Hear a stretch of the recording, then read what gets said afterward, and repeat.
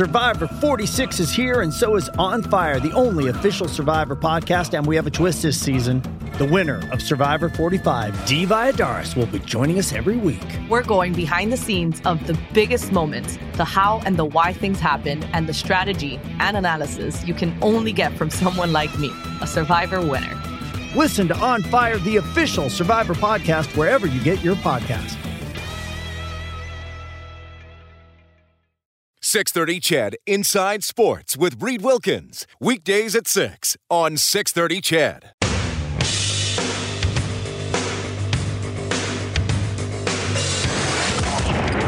Edmonton's home for breaking news on your favorite teams. Now, Inside Sports with Reed Wilkins on the voice of your Oilers and Eskimos. 630 CHED. Welcome back to hour number 2 of the program. Dave Campbell in for Reed Wilkins. We heard from Reed in the first hour, thanks to him, from Buffalo, New York, side of the NHL entry draft, which will begin on Friday. First round on Friday, 4 to 9 is our coverage right here on 630 CHED, voice of the Oilers. And also 8 to 11, rounds 2 through, what is there, 7? 7 rounds? Yeah, okay. Terry Jones is nodding in agreement. I appreciate that. Patrick Kane has won the Hart Trophy. No surprise there, is the league's most valuable player, 106 points, first American-born player to lead the league in scoring. He also won the Ted Lindsay Award, which is voted on by the players. That's the most outstanding player award, much like in the Canadian Football League, except, you know, us reporters vote on that. Most of the time get it right, sometimes mess it up. Last year we got it right. Anyway, Norris Trophy, Drew Doughty of the LA Kings wins the Norris Trophy. Vezina Trophy going to Braden Holtby of the Washington Capitals. Two-time winner tonight is Anze Kopitar, Frank Selke Award as Best Defensive Forward. Also, the Lady Byng Trophy for sportsmanship and gentlemanly conduct with a high standard of playing ability. And no, Connor McDavid did not win the Calder Trophy as expected. Artemi Panarin of the Chicago Blackhawks won 77 points this year. And McDavid finished third in voting, which maybe surprised some people, kind of surprised me. Shane Gostisbehere, defenseman of the Philadelphia Flyers, won that award. Also, Gary Bettman approves, NHL Board of Governors approving expansion to Las Vegas for the 2017-18 season. We'll talk about that and much, much more a little bit later on. We're going to talk some football. And, yes, the Eskimos will open up their 2016 regular season against the Ottawa Redblacks, the Grey Cup rematch, I say in quotations. It'll be a 3:30 pregame show here on 630 CHED, and they will kick it off at 5 o'clock down there on the brick field at Commonwealth Stadium. But a really cool, I don't want to just call it a book. It's a book, and it's got so many elements to it. But Terry Jones, the man behind Epic Legacies of the Edmonton Eskimos. Large, nice to have you here. My pleasure. And also Grant Loving, who publisher of the book. Grant, nice to have you along here. So, well, thank you, Dave. It's great to be here. I've seen you got the prototype here, and there's still a lot of work to be done with. Heavy sucker, isn't it? It is 10 pounds. That was my son at about 1 month of birth, which was not too long ago.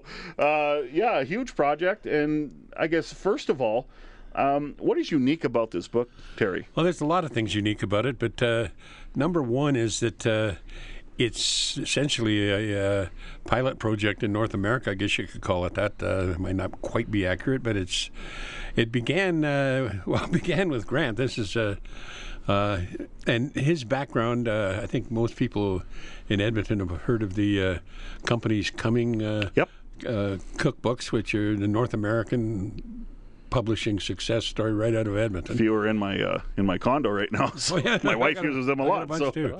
And bless her heart. He calls me up and wants to meet with me for coffee, and I'm thinking he's going to try to con me into talking to a bunch of Eskimos and Oilers about their favorite recipes or something like that. So I didn't exactly have bells and all excited going down there, and he plops a very similar looking production on the table there, and I said, have a look at this.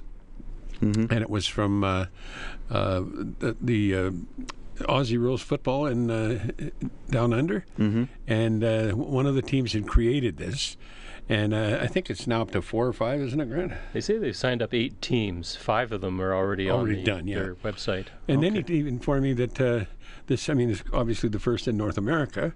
Timing of the Eskimos winning that Grey Cup was magical. But in Europe, Juventus in the Italian League and Series A, and what is it? Chelsea, Arsenal, and Tottenham. They're in too. So I mean, this is happening overseas, and right here in Edmonton, with a football team that's been here for 3/4 of a century, is kind of carrying the flag. And again, like you say, it's hard to describe because if he didn't have that model there, I probably would have taken a while to. But as soon as I saw it, I said, I'm in. Yeah. So, Grant, tell me about, I guess, and Terry's talked about a little bit about how this idea was created, but maybe really go into this. And when did you really have the fires burning about, we got to do a book on this football team in this style? Well, I got to tell you, when I first got the phone call from a buddy of mine in Australia, he was telling me about this book, and I said, I don't know. I mean, I was in the publishing business, but we sold out 5 years before. I said, I think I'm looking for something else. He says, look, I just want to show it to you. So I'm going to send it to you, see what you think, because maybe it'll inspire you. So I was inspired. So I thought, by golly, I've got to do this in North America because it's just not being done. And specifically what's not being done is going to a professional sports team saying, look, what we want to do is access your content to create a product that will be there for generations of fans to come, but also to access your fan base so we can present it to them and make it available to them. So it seemed to be just a really good way to go forward on it. I started asking people, just casually, sports fans, I'd drop this Australian book in front of them and say, what do you think? And what I noticed was there was a word that every one of them used, and that word was wow. So I was looking for that wow factor. So every time I heard wow, it was another check mark. And finally I thought, well, you know what? Everybody seems to love this. I'm going to see if I can sell the concept. So I got an appointment with the Edmonton Eskimos, met with their executives, with Alan Watt and Len Rhodes. And partway through the conversation, when I was explaining the whole idea of capturing their history, what I said to them was, so much has been written about the club over the years, but nowhere does it all come together in one place for the benefit of fans for generations to come. Len Rhodes pushed his chair back and stood up and pounded on the table with his finger and said, that's exactly what we're going to do, and you're going to help us do it. Excellent. So they were all in. They were all in. And so we said, all right, let's make it happen. I said, I would love this to be the first book, and what I plan will be a North America-wide series. I'm impressed with another aspect is you got Terry to sit still for, a few minutes because you're on the go a lot there, Terry. So well, the part that really worked in that, and I'll let Grant speak to it in a second here, is that I've been covering this team since full-time since 1973. I was explaining the other day that the first 10 Grey Cups I covered, Edmonton was in 9 of them. That was their 11th Grey Cup that I covered that they won. So I go all the way back, but beyond that, I go back to that team I was only 6 or something in 1954. But they had me speak to the team at their last reunion. And I told them I've talked to you guys and interviewed you guys so many times, wrote your story in so many different ways that I felt like I covered that team. And I told Grant when we first had the thing, the one thing that's going to be unique about me doing the book is that, a lot of people in this book are going to speak to you from the grave, because I really started assembling this book with this not this exact project in mind, but with an end project in mind way back. And then it gets into the realm of, putting it together. Well, I had it almost completely put together in a different format. When the Eskimos were having that run in 02, 3, 4, and 5 in that era there. And then the wheels fell off for 10 years, and I'm thinking, I'm not going to sell a book here. And then all of a sudden they win the Grey Cup and Grant calls. I find that amazing because you were working on something like this, maybe not exactly like this. Well, I've done history of the Oilers. Yes. I've done the Decade of Excellence on that run of the 5 in a row team with the Eskimos, but I have never written, nobody has ever written the history of the Eskimos. Yeah, that's right. And I had it all, and it was it needed some assembly required.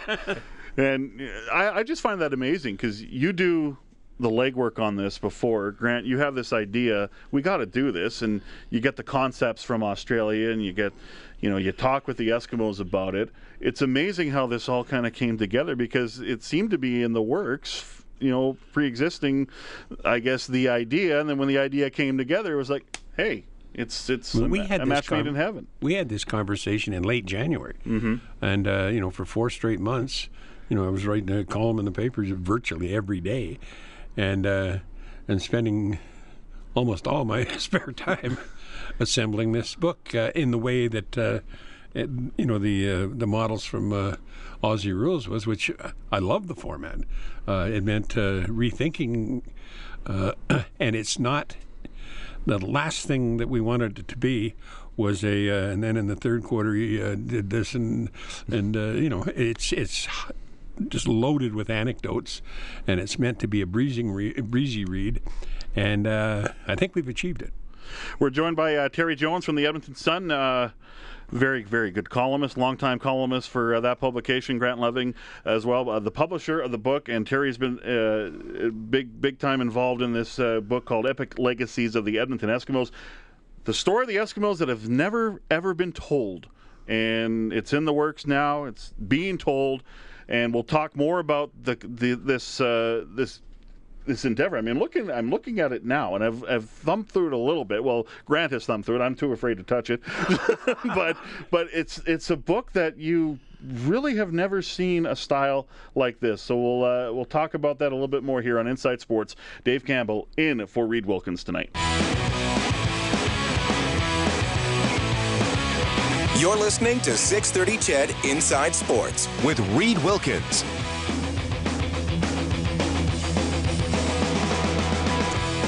Welcome back to the show. Dave Campbell in for Reed Wilkins tonight. Reed down in Buffalo, New York, side of the 2016 NHL entry draft. Portions of this show brought to you by Action Furnace, home of the fixed right or its free guarantee. Visit actionfurnace.ca. We're talking about a new book, Epic Legacies of the Edmonton Eskimos, with Terry Jones, Edmonton Sun columnist, and Grant Lovig, who is the publisher of the book. Grant, this is not just your regular book. It looks like a book. It's heavy. We've already established that. What are some of the features that make this book a unique publication? Well, Dave, we wanted it to be an interactive publication with the reader, so we included a number of elements, things such as, well, in the beginning, when you open up the book, it's got a certificate of authenticity with the number of the book, because it is an individually numbered limited edition book. In addition to that, there's autograph cards, so you can take them to the game and get your favorite players. One of the features that I think is just got to be the best, and I've really enjoyed this, is player stories. So what we've done is we've gone to selected players and just asked them if they would contribute a story about a favorite memory, or maybe something that still haunts them in their sleep. Something about their time with the Eskimos that they can share from behind the scenes. And we've had remarkable stories, such as I was showing you the letter from Eric Upton, yes, and how he said Tom Wilkinson saved his career. And that story is in his letter. They're in the form of letters, too. So. Yeah. Another thing he has in there that is like a letter from the Eskimo president back in the 60s. Hugh McCall at the time, from the mid-'60s, when the Eskimos are going through a really tough financial time. Sad sack 60s, we've called the chapter. And this letter is to the city, essentially saying, you've got to decide if you want a football team in this city. And specifically how they were going to accomplish it. The proposal was, look, give us a better deal on rental of Clark Stadium so we can afford to run this team, because right now we can't. And there were 9 businessmen who stepped forward and put their names on the line to make all of this happen. The city did come through and granted their approval to their proposal on the rental, so they were able to stay and play football. So that letter in its entirety, including the financial projection, is included in the book. And they're zippered in. I mean, they're separate to the book. You can remove them and take them out. But my favorite part, Grant, if you open the cover there, and we're not on television, but the case there is the Grey Cup rings right at the offset of the publication is. There are only 12 Grey Cup rings. There aren't 14. They've won 14 Grey Cups, but the ring from 54, 55, 56 was actually made for the team for one of their reunions sometime in the late 70s, I think. So, but all the rings are the face, the top of the ring. You're not wearing yours. I'm not wearing. No, it's. I was going to show Grant as they're portrayed here right now. They're not embossed yet, but you can get the effect. I mean, it's pretty incredible. Yeah, we're going to emboss them to give them a 3D feel and look. And this is what we call the award panel. So the book comes encased in a custom designed gift box, and then when you open it up, this is kind of that wow factor that we were looking for. So people were hoping will be surprised, except oops, we just told them. But the reproductions are there of the 12 Grey Cup rings, along showing the ring and the year. And you know what? I went to Hector Potier's and picked up his ring, his 79 ring, I think it was, and I had to take it in for photography. So I put it on my finger. Well, 2 fingers to be true. And, I got to tell you, like my hand was tired by the time I got to the photo studio.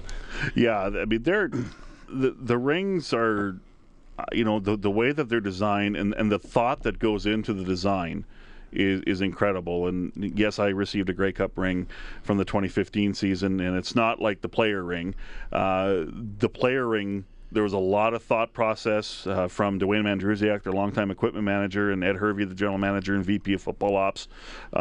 Each diamond has a meaning. Each diamond has a meaning. That's right. And they didn't want the previous rings that were won in the last few years by the Argos and the Stampeders and the Riders. They were getting big and heavy and wide, and it was like you had the wow factor the minute you got them, but you really wouldn't want to take them out and wear them very often. No, because you open the box and it punches you in the eye. That's the problem. I really like the rings that they did this year, and especially the ones they did for the non-player show, we call them, because they're a beautiful ring. I mean, they're not the same as the players, but I'm sure that everybody you've shown that ring to says, wow. Yeah, it's quite incredible. It's really cool. So, how many player letters are in the book, right? And 7. 7. Yes. Okay, 7. Okay. 7, and then we've got a few other little inserts that we're going to tuck in there. And as Terry was explaining, we've got these little slots cut right into the page, so it's like a doubled up page, and there's a slot, and then the letter just slides right into it. So, and also in the back of the book, I'll just mention that we've got something called the record book, and that's for the statistical people who really want to get in and say, okay, what happened in what year? Every player that ever played for the Eskimos, every season, it's all there. And but the one of my favorite parts is just the that first chapter in a normal book form, because it had never really, that part of Eskimo history had never really been put together, and there's a lot of fun stuff that happened before the beginning of history, which we say is 1949. Yeah. But there were a lot of failed attempts and quite hilarious happenings in that background. The Edmonton Eskimos were actually in the Grey Cup I think the first was 1922 and again in 1923, but they weren't the Eskimos in 23. Right. They were the Edmonton Elks. Edmonton Elks. Edmonton Elks. Now, I knew about that. For a long time, I knew about that, but I never knew why. The Edmonton Elks Club bought them their uniforms that year. Wow. So they called themselves the Elks. Still double E. Yep. Eskimos kind of rolls off the tongue just a little bit better, right? It wasn't Eskimos in the beginning. That's amazing. It was Esquimaux. Esquimaux, I think. How do you spell it? EXQUAMAUX. I'm glad they changed it. this Eskimos just rolls off the tongue just so much better. We're talking with Edmonton Sun columnist Terry Jones, author of Epic Legacies of the Edmonton Eskimos. We're also joined by Grat Levig. He was the publisher of the book. A book hasn't been written like this before, detailing the immense history of this club, and in this style. We talked about the several 7 letters from players, their own little sleeve, that sort of thing. And what I want to talk about next is how, you talked about the 60s, and we just recently talked about the previous era, the dark times of the Eskimos, how, hey, the dark times lead to the better times. So especially we'll talk about in the 60s, how this team got out of the doldrums, because as you said, Terry, 1973 is when you started covering the Eskimos, and that's when they started to really get on the rise again, right? That was because of me. Terry Jones is the reason, folks. Inside Sports, Dave Campbell in for Reed Wilkins tonight. Half the show done. Oh, we got another half to go, including this conversation about epic legacies of the Edmonton Eskimos in this hour. Dave Campbell in for Reed Wilkins tonight. 6:30 CHED Inside Sports.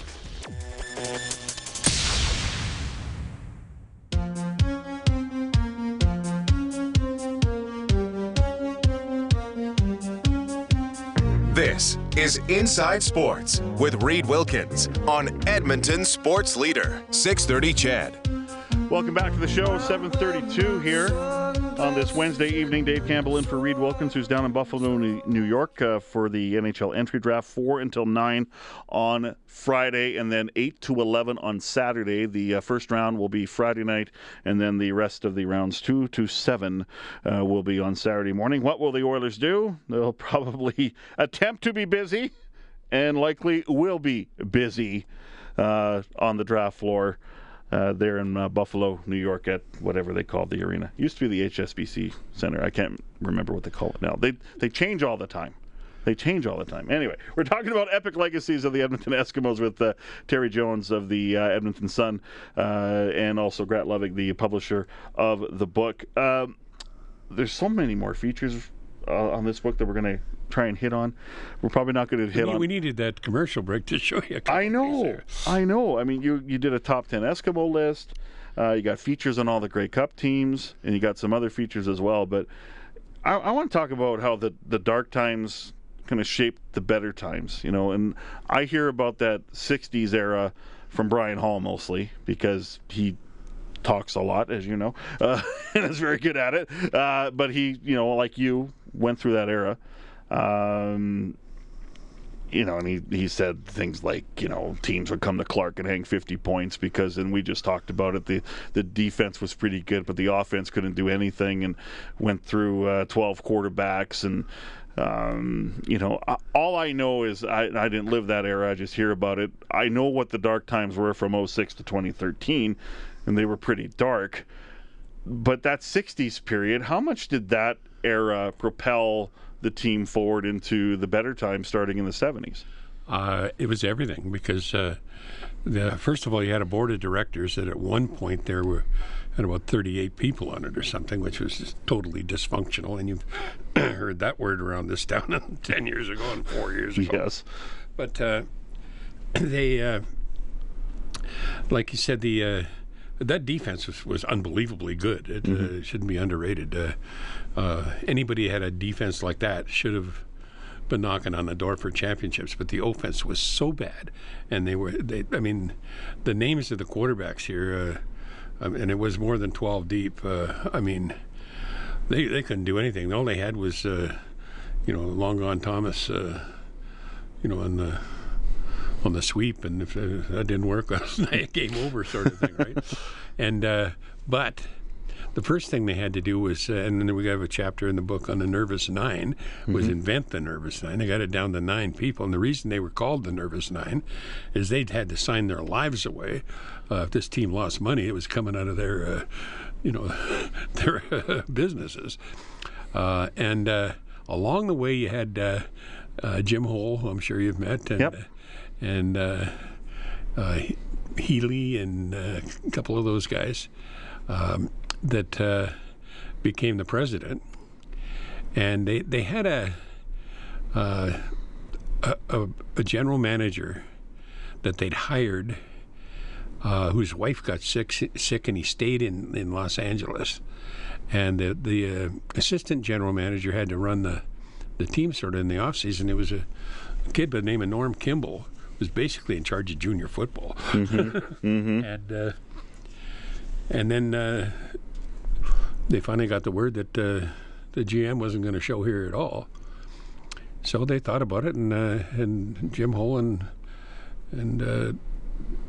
those guys on that board decided, well, let's give it to Norm. He's been doing all the work anyhow.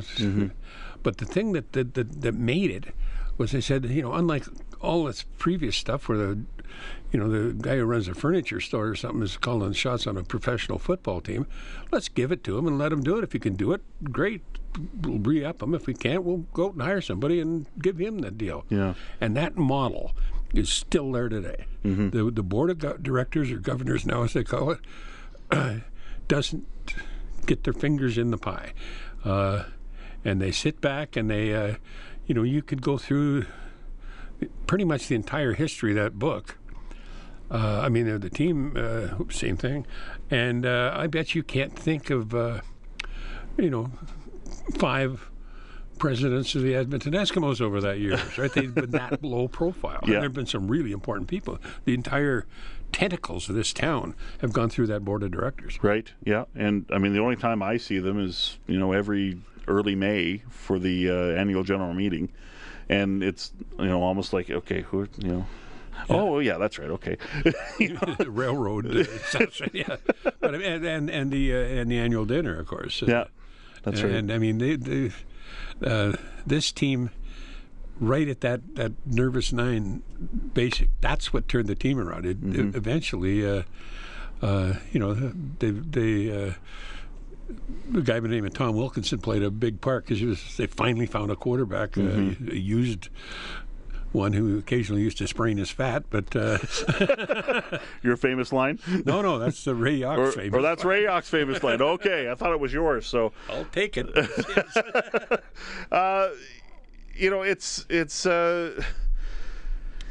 It's just amazing how that era all came about, and the Nervous Nine came about. And the thing I think about is this team doesn't have a private owner; it's community ownership. Yep. That's what makes it. And how does it work? Why has it worked so successfully over? Well, it didn't in Calgary. It finally came apart. It didn't. All of the West was once. Winnipeg's been teetering here and there. Yeah. I'm not sure how you describe them now. Saskatchewan stayed the same. Edmonton and Saskatchewan have a lot in common, which has really made that thing with Chris Jones interesting this year. The two boards get together every year. They alternate going back and forth on a road trip to the visiting game there, and they're great buddies, and they may have to bring guns this year. Looking at each other going, okay, not so great, eh? We're not having the same warm feelings as we usually did, but anyway, we digress. The number of the amount of detail you could go into about each Grey Cup win could be immense. You could have books on all 14 wins, I'm pretty sure. Tell me about the challenge because you have write-ups on all 14 Grey Cup wins. Right. Tell me about the process of trying to condense it down into a nice, workable, manageable page. Or pages. I had the benefit of covering them all. Yeah. And therefore the benefit of having my files on covering them all. And so it was actually a fun chance to relive a bit of the week leading up to it, and in some cases the Western Final was a bigger game than the Grey Cup was. The Grey Cup was kind of a walkover. The Western Final was everything. So yeah. That was involved more, and I tried to go back and create the picture and the and some of the memorable quotes, or like the year that Wilkinson and Dan Kepley are carrying the Grey Cup off the field, and the fans come running through, and they broke the Grey Cup basically.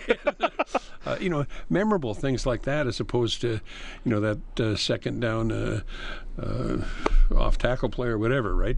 I didn't get too much into it, unless it was a huge play. I mean, if you're talking 1954, you're talking Chuck Hunsinger absolutely, at great length. But that's also part of a run through of the years in a chapter form, where you're kind of doing the flow of the team.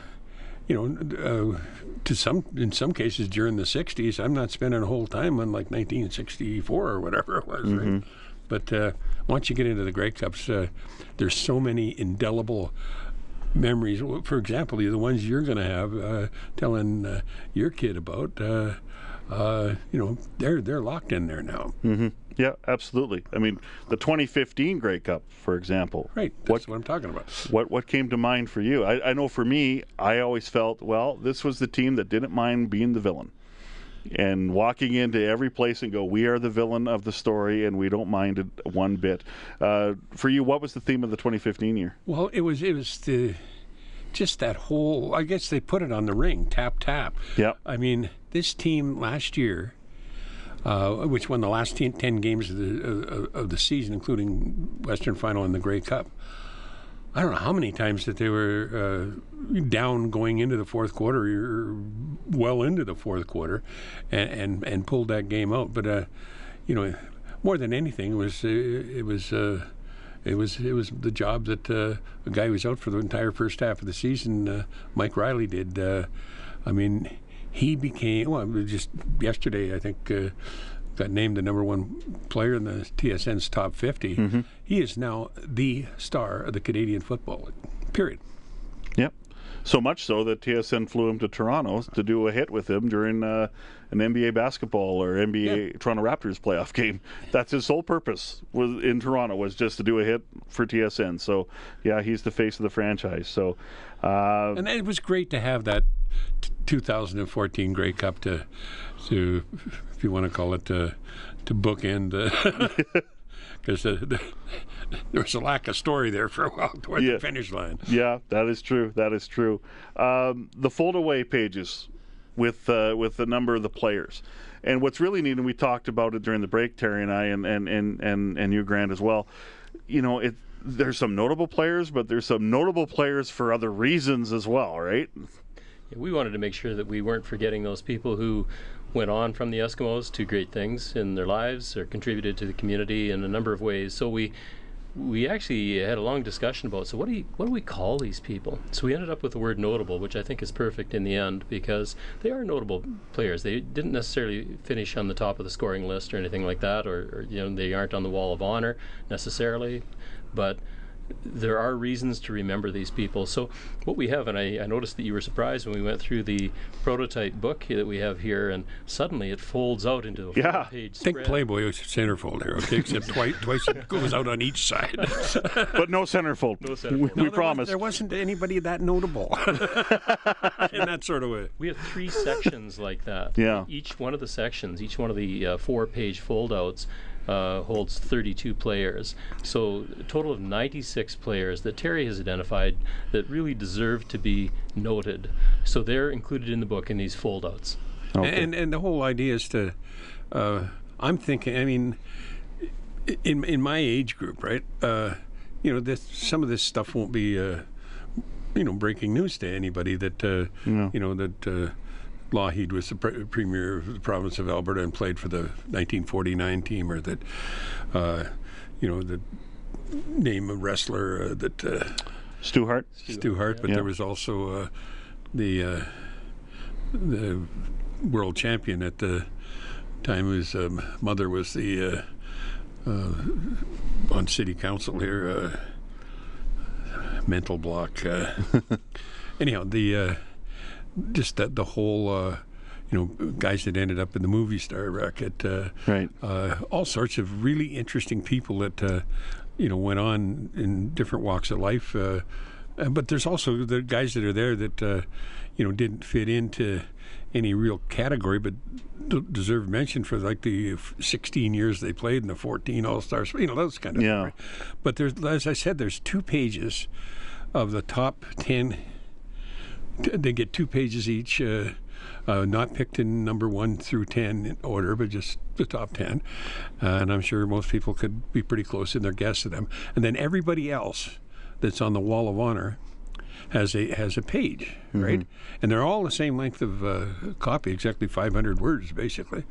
And but beyond that, Grant, we've got a spread on the Spirit of Edmonton, Dwayne Mandrusiak, Brian Huggy Bear Hall,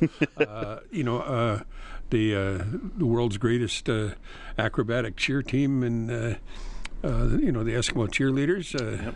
And if they had a marching band, I'd have them in there too. But they don't. I know you would like one. So, I would love one. Top 10 Eskimos you mentioned, not in any particular order. The number one, they're the best player of all time. For me, there's not even close. Everybody would probably say Warren Moon, but it was Jackie Parker. Yeah.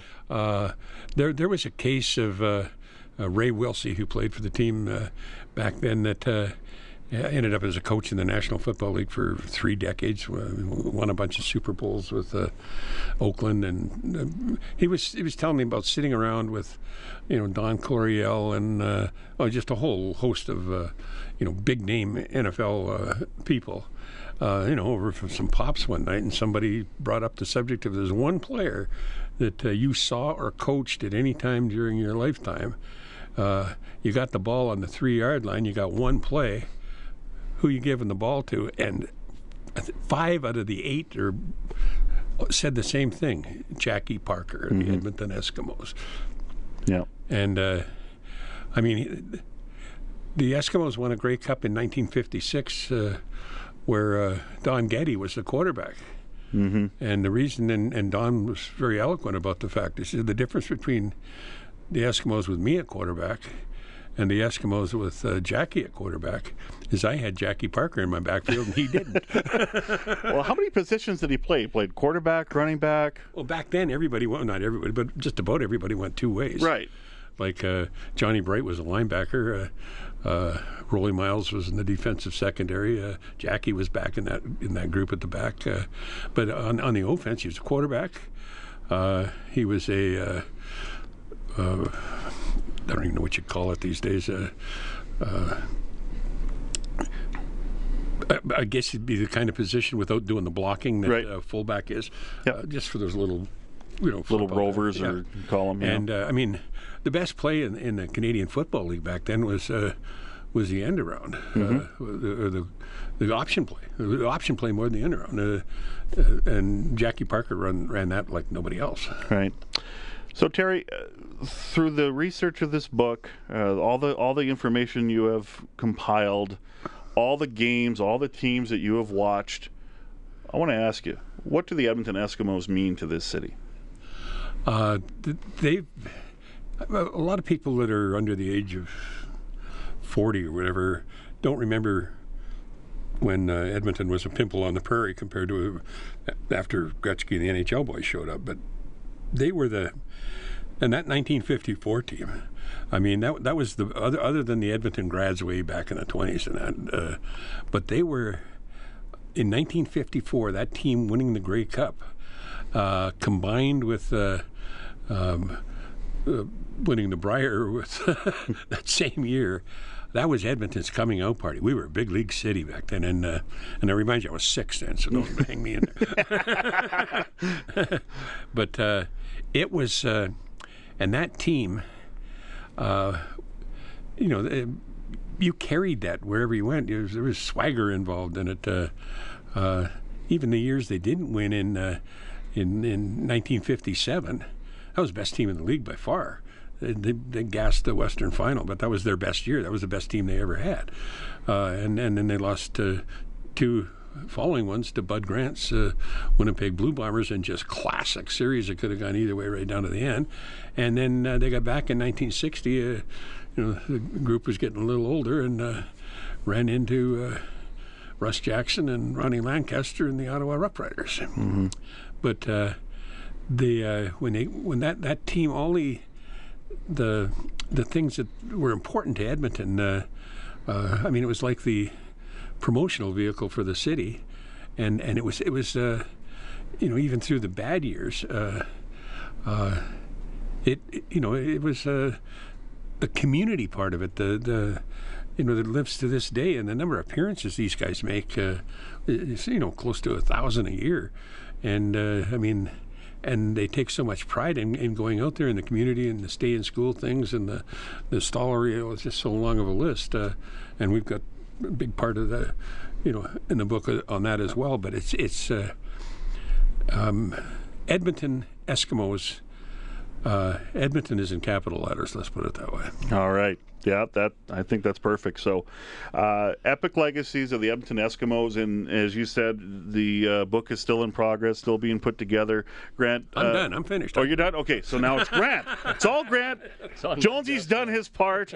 Yes, hey Jonesy, you just pound it out. Just like every time I see you, man, you're always doing your thing. So, as we finish up here. When do you expect the book to be completed? When do you expect the book to be out in the public for consumption and for people to purchase this book?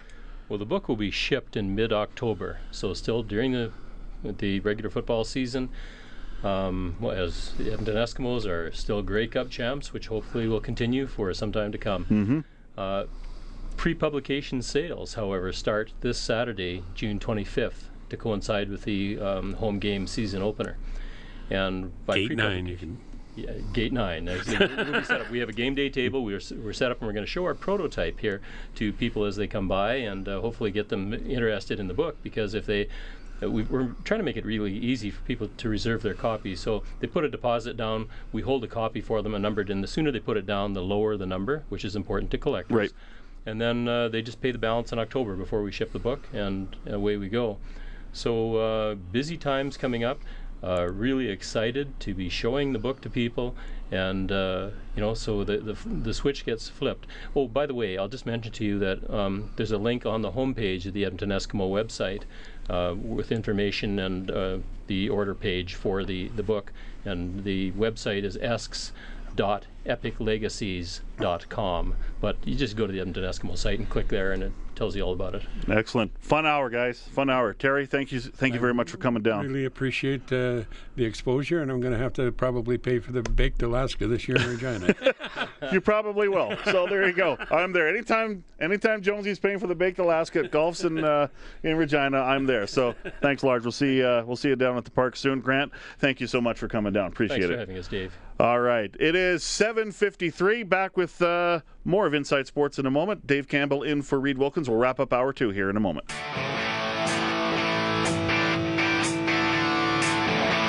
Your home for breaking news and expert opinion. Inside Sports with Reed Wilkins on 630 CHED. Well, that was a cool hour, I'll tell you, with Terry Jones, columnist for the Edmonton Sun, author of Epic Legacies of the Edmonton Eskimos, and they will have a display at Gate 9 about the book, and you'll get to see the prototype as I have seen it here in the last hour, so that is very, very cool. Rarely seen photographs, seldom heard stories, limited edition. You can also reserve your copy at s.epiclegacies.com. So, yeah, that was really cool. Had a lot of fun. This hour brought to you by Action Furnace, home of the fixed right or it's free guarantee. Visit actionfurnace.ca. We'll get back to some draft talk in hour number 3 of the program. We'll head out to Vancouver. The Vancouver Canucks have the 5th overall pick. 1 pick after the Oilers. So they're probably just sitting there going, who's left? Who's the next guy that's going to be the best player available? And, oh, by the way, are they going to be in the Milan Lucic sweepstakes? The Oilers probably will be. The Canucks, he's from Vancouver, by the way. So we'll see if that happens. We'll talk to Dan Murphy of Sportsnet. And Rhiann Wilkinson, defender for the Canadian women's soccer team. The Olympics not far away. At August 5th is the opening ceremonies. I believe the women's soccer tournament begins on August the 3rd. Rhiann Wilkinson, part of that bronze medal winning team in 2012. Back with more Inside Sports in a moment. Campbell in for Wilkins. 630 CHED Inside Sports with Reed Wilkins. Weekdays at 6 on 630 CHED.